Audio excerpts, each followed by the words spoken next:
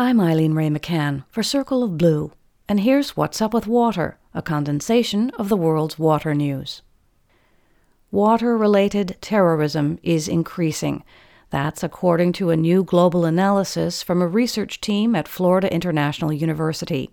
In a report published by the Woodrow Wilson International Center for Scholars, the researchers used the Global Terrorism Database to analyze over 170,000 terrorism incidents between 1970 and 2016.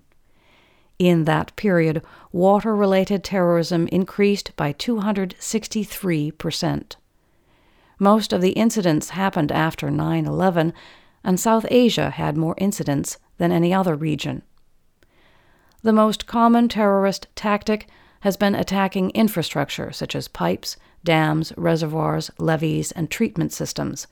These targets are intended to destabilize governments, pressure populations, and undermine businesses. The organizations with the most water-related attacks include ISIL, the Taliban, Colombia's FARC, and the Shining Path. The researchers created profiles for these groups in order to identify their methods. The Taliban, for instance, has focused on water officials or the weaponization of water itself through poisoning, drowning, or the location of explosions. The researchers say that water-related terrorism can disrupt transboundary watersheds that are already stressed by mismanagement, climate change, and economic, social, and political difficulties. This can be particularly challenging where treaties and other agreements may have no provision for responding to attacks. The researchers added that water infrastructure in technologically advanced water systems is also at risk because of computer hacking. The report notes that a cyber attack on the dams bordering the Columbia or Missouri rivers could, quote, wipe out millions of people downstream. In Australia, legislators have reached an agreement to amend the controversial plan to manage the country's largest river system. The Murray-Darling Basin Plan was in jeopardy due to conflicting demands from its many stakeholders, including those concerned that the river itself was being starved of water.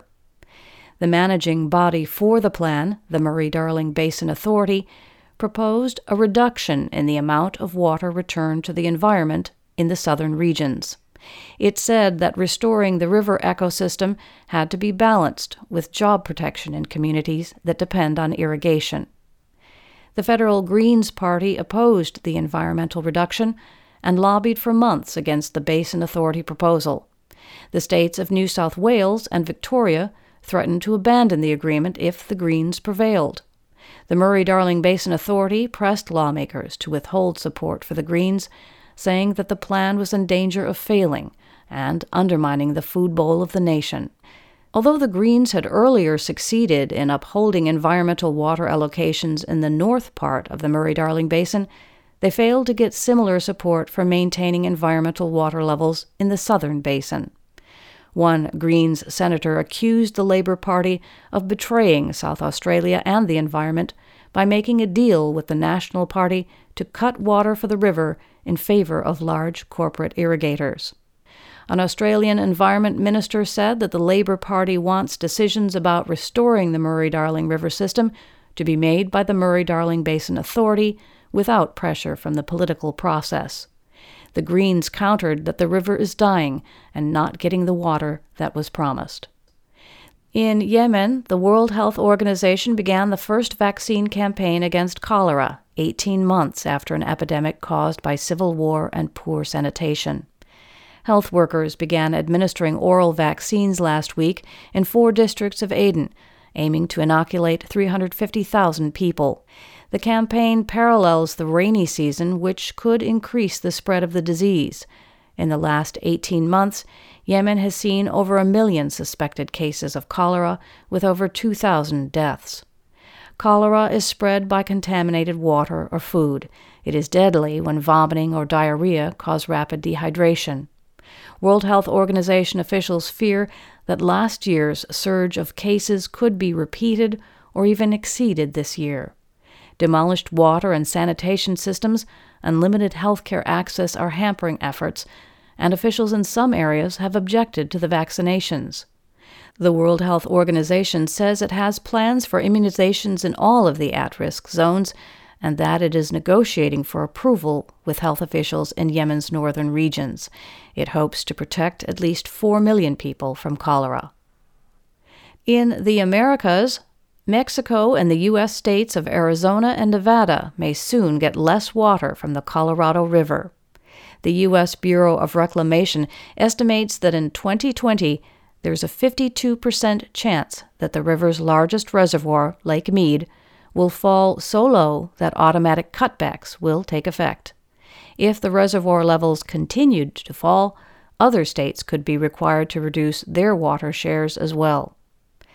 The chances for a shortfall in Lake Mead increase with each year. In 2021, the prediction is for 64%. In 2022, the Bureau puts it at 68%. Lake Mead has never yet dropped to the level requiring cutbacks, but less precipitation over the past 20 years has made the scenario ever more likely. The Bureau is urging the 7 Colorado River states to stop procrastinating on contingency plans. Those states include Arizona, California, Colorado, Nevada, New Mexico, Wyoming, and Utah. Also affected would be Mexico and 20 Native American reservations. The river is governed by a variety of international treaties, interstate agreements, and court rulings. The rules mandate that cutbacks automatically take effect if the surface of Lake Mead drops to 1,075 feet above sea level. If this happens, Arizona and Nevada would lose the most water based on a percentage of their current annual allocations. Most of the Colorado River's water comes from snowmelt in the mountains of Colorado and Wyoming. Snowmelt this year is expected to be less than half of the 30-year average, an indicator that the region's climate is shifting toward drier conditions.